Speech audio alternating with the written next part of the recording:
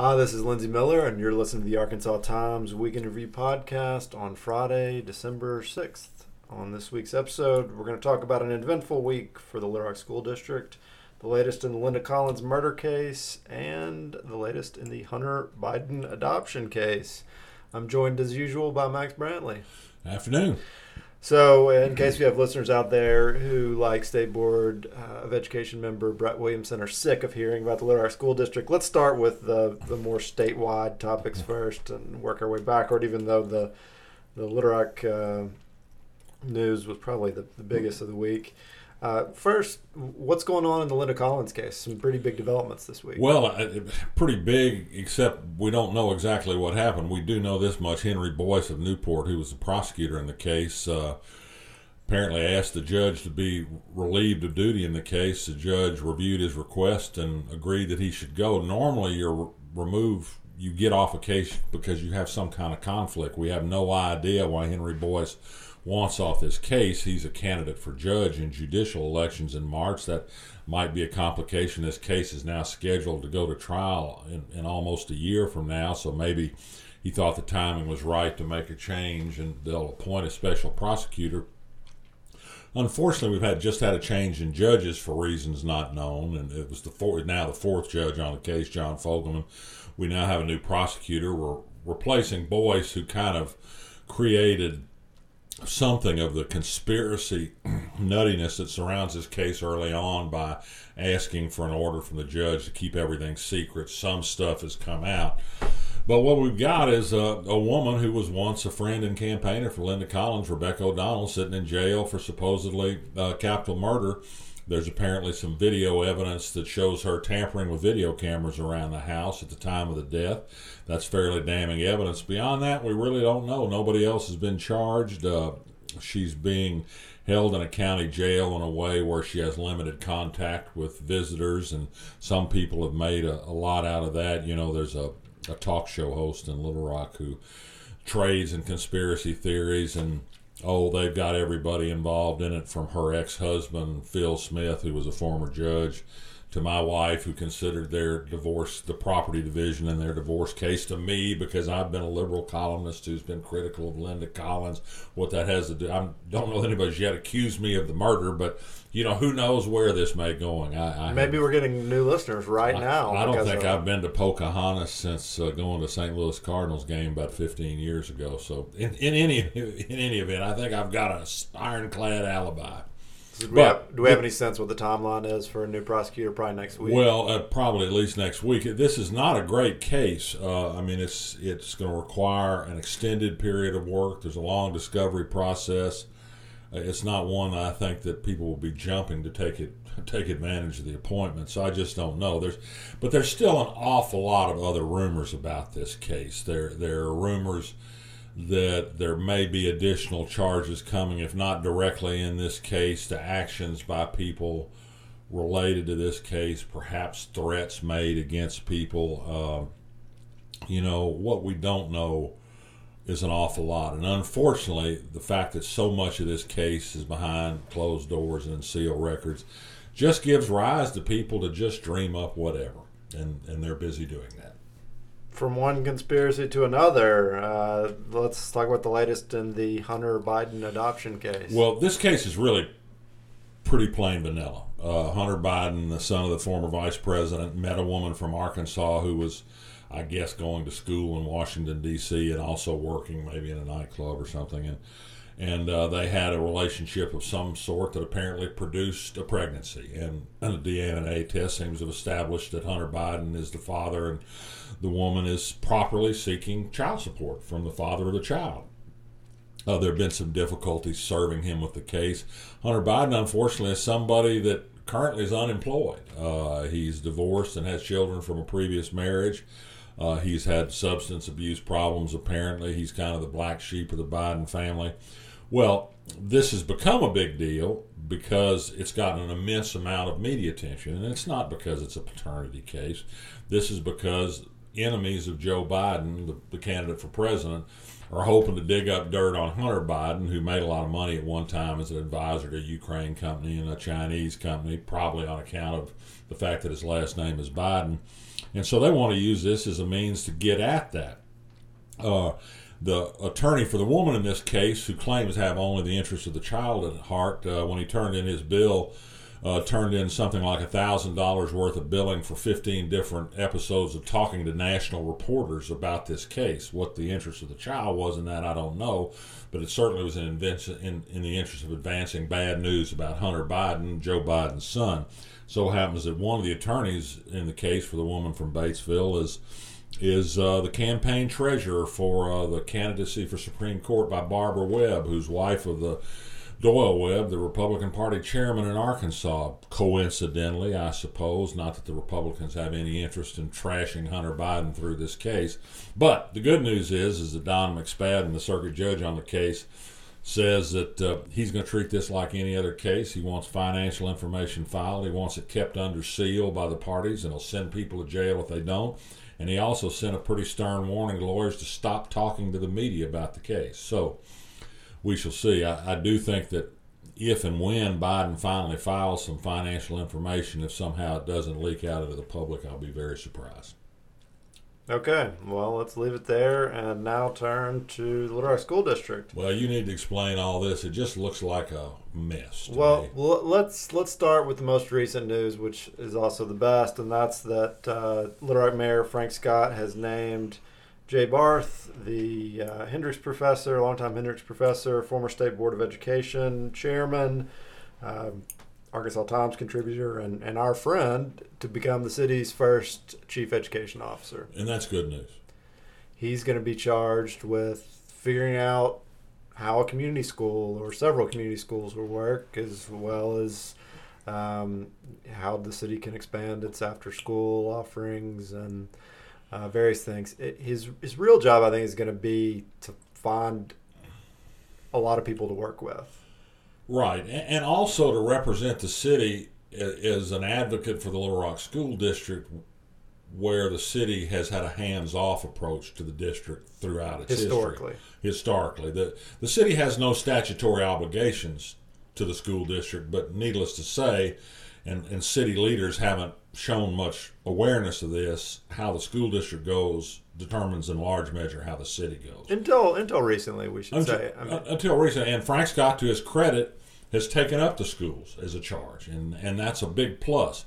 I mean, I have written, and so I will state again, that Frank Scott he's a conciliator, he's a compromiser, he's a let's all meet together kind of person.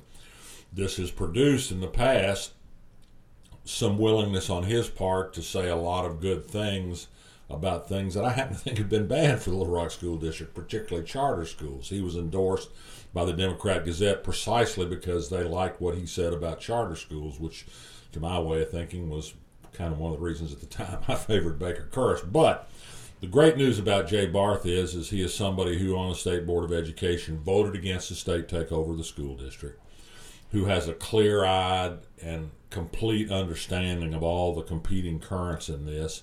I think he'll be an honest broker, and I think where there are times that some tough talk is necessary from the city, that he can be looked upon to do it. I think that's a good thing. I don't mean to say that he's going to change Frank Scott's essential nature, but I think having or Johnny Keys or Johnny Keys either. But I mean, to have somebody who is well equipped and willing to deal with some of the tougher issues, I think is a good thing. As I've said to you before, the school issue in Little Rock is unfortunately one of those cases where there isn't a common path.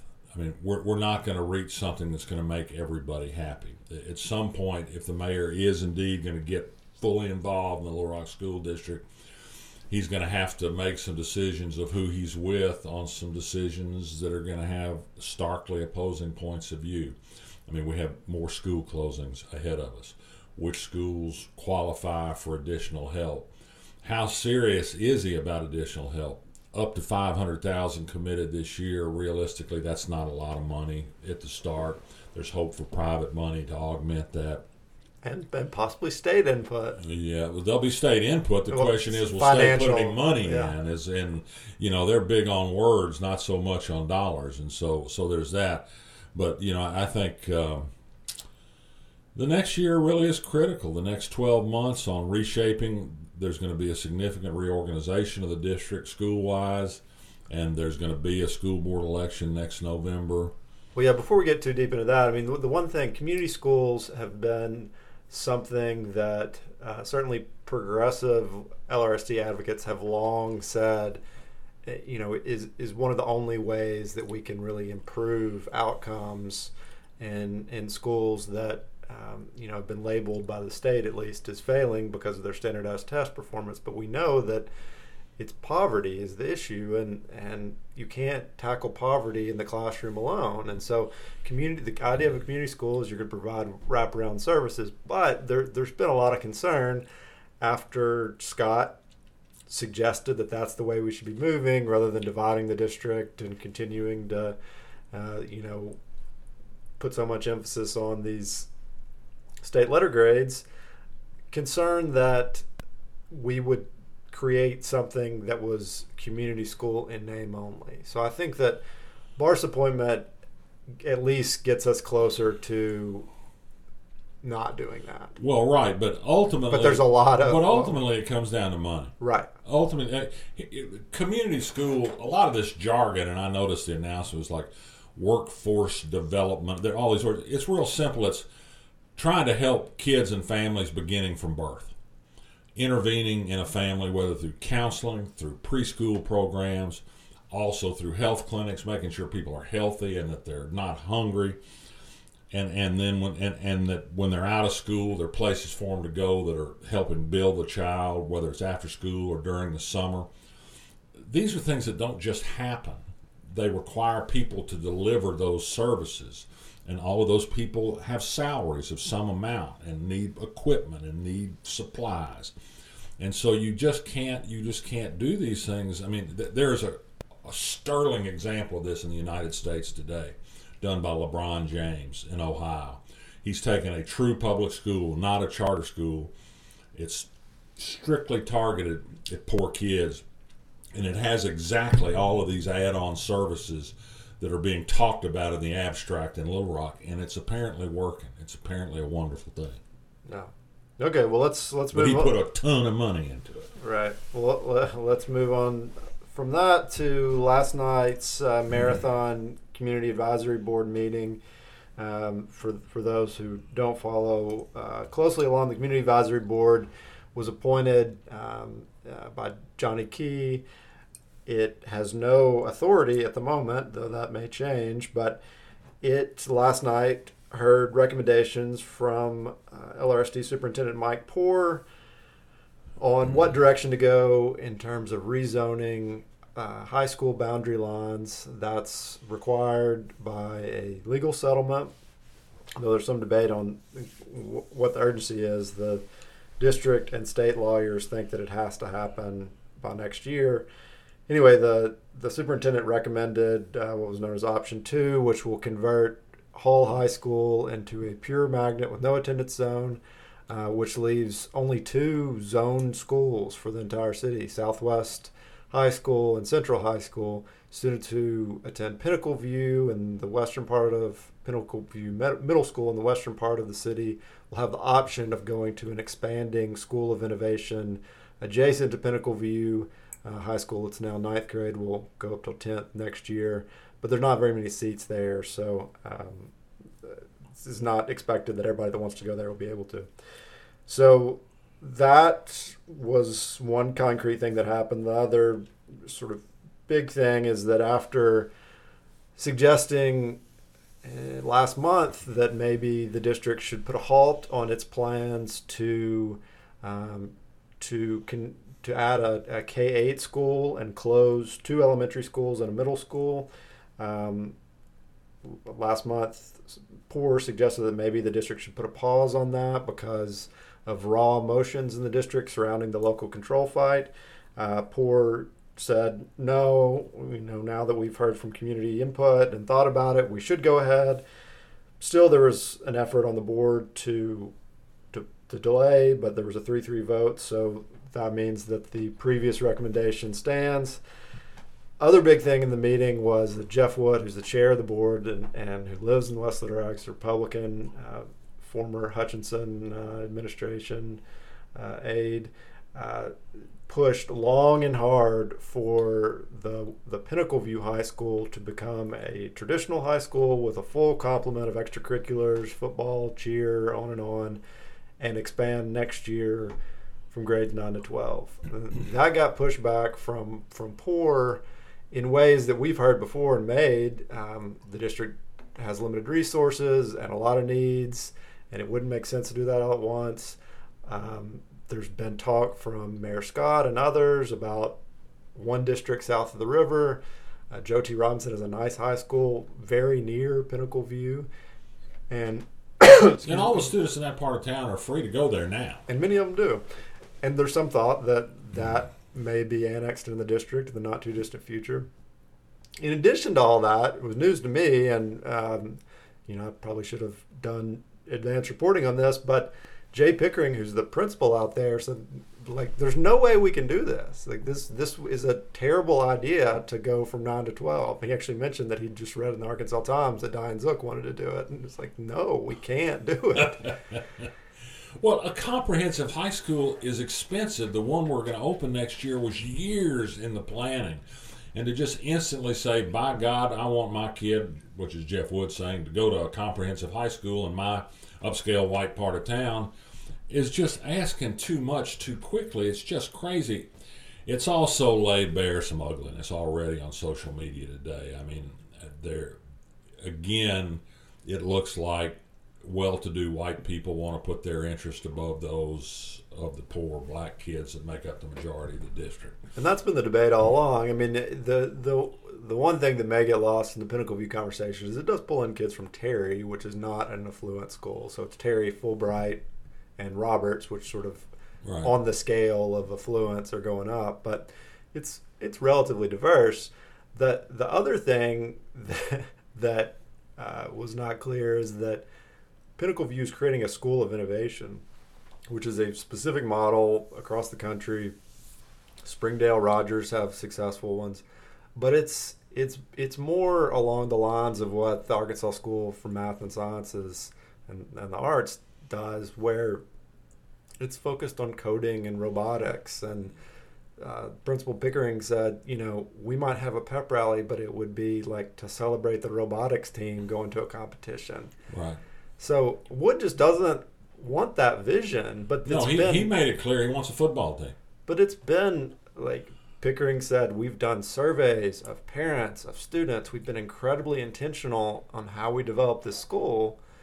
And it would be really unfair to change all that just on the whims. He didn't say this, but on whatever you want, basically. Which is what it is. Well, the most interesting question to me out of last night's thing. Now, and there's just a heap of concern. Number one, is there an attendance zone for Pinnacle View now or not for the upper grades? Well, there's not, according to Poor, and that he got frustrated in all the back and forth in that. But I will say I went to all the meetings and listened to everything, and that was not well explained. Also, the district, in explaining it online, just put up these maps, and if you look at the map, those maps are impossible to read. If you look at the map, it does appear that Pinnacle View has attendance zones, but they're optional according to the district. Yeah, that is one thing. The notion, but they have to be because of the seats. Another huge thing is really closing 3 schools and consolidating them on a former high school campus in the next 8 months. Wow, what an undertaking that's going to be. Not to mention disrupting all those people's lives, but I just don't know where the district heads with all this. It's somewhat. Well, I think part of the problem is the state.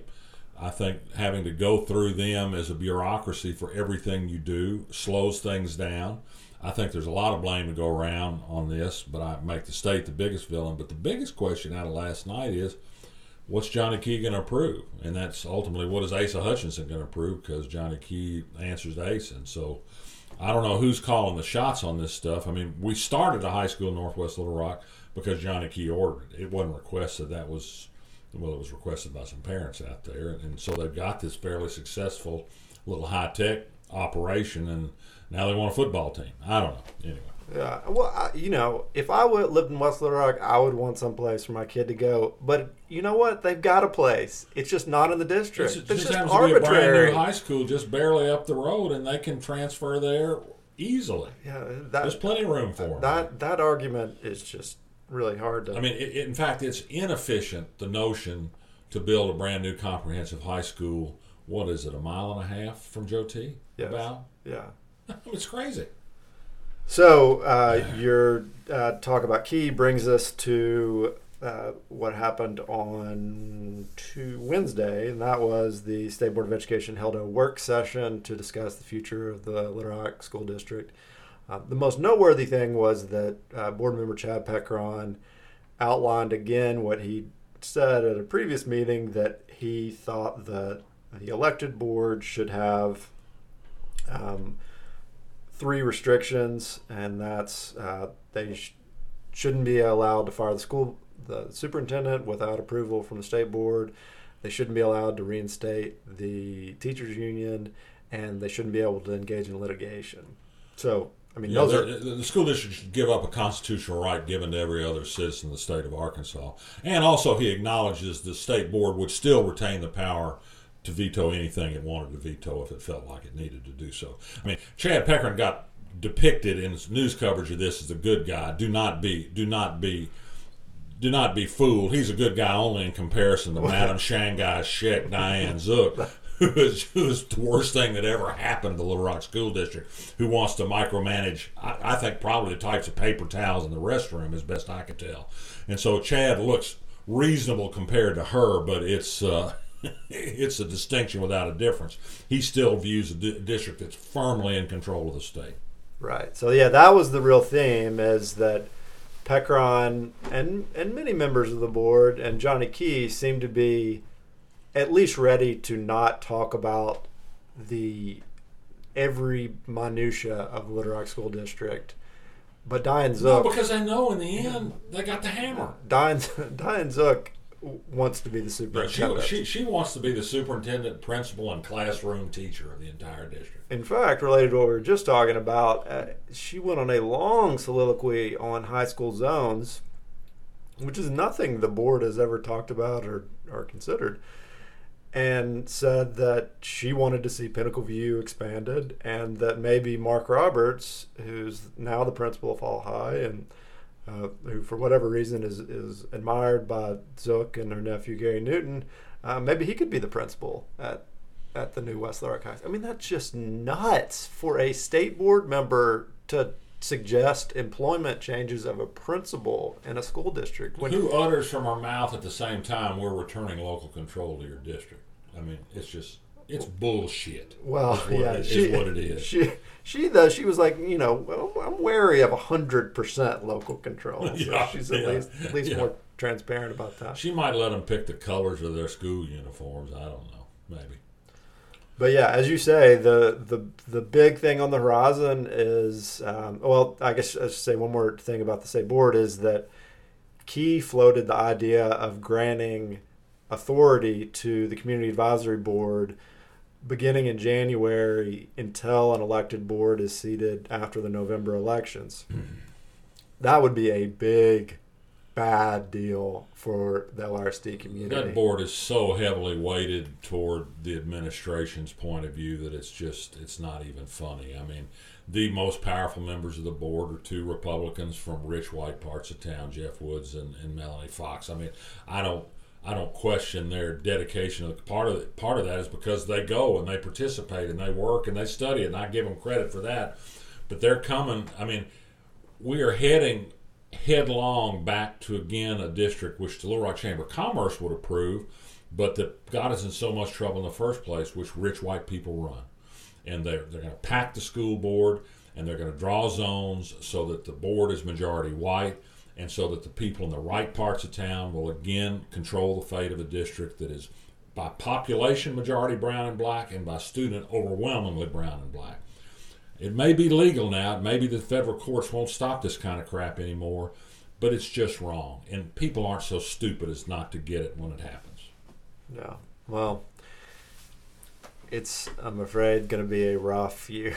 Yeah, It's been a rough year. The good news is there rough year. really is some advocacy afoot in the district and some grassroots movement, and of course there's going to be some splintering there because inevitably there will be neighborhoods that have different interests. But I think the general interest in the school district and the resistance to Johnny Key and Asa Hutchinson calling shots in the school district is pretty significant, and has produced at least some minor reactions on the state's part.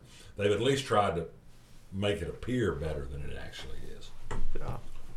Okay, well, I'm sure there's more to say about that, but we've said enough. Yeah, it's true. Let's move on to endorsements. What do you have this week? Well, I just want to say, fine, it's, what is it, 30 years old, 40 years old, but Aretha Franklin's gospel concert is now available on the web after. Oh yeah, where can you watch? Is that on Netflix? I can't remember if it's on Netflix or Amazon. I'm bad to remember, but I know I watched it on one of my pay services, and it's. She famously didn't want it released. She didn't want it released, and the family has now worked a deal, to make some money. She's got a few apparently pending bills her estate does left over, but it's just great. I mean, it's just, Mick Jagger hanging out. I mean, just all these famous people hanging out listening, and her voice is just astonishing, and the range is incredible. And it's kind of, it's not super rough, but it's, it's just a very modest little church in Los Angeles that had this incredible choir, and I mean, it's uplifting. Great stuff.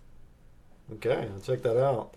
I think I've endorsed before the Criterion streaming service that has all sorts of art, foreign, indie films, as well as a ton of documentaries. But they've got the full Monterey Pop collection on there. Oh, wow. Like, not just the original movie, but you can watch like the whole Otis Redding concert or the whole Jimi Hendrix.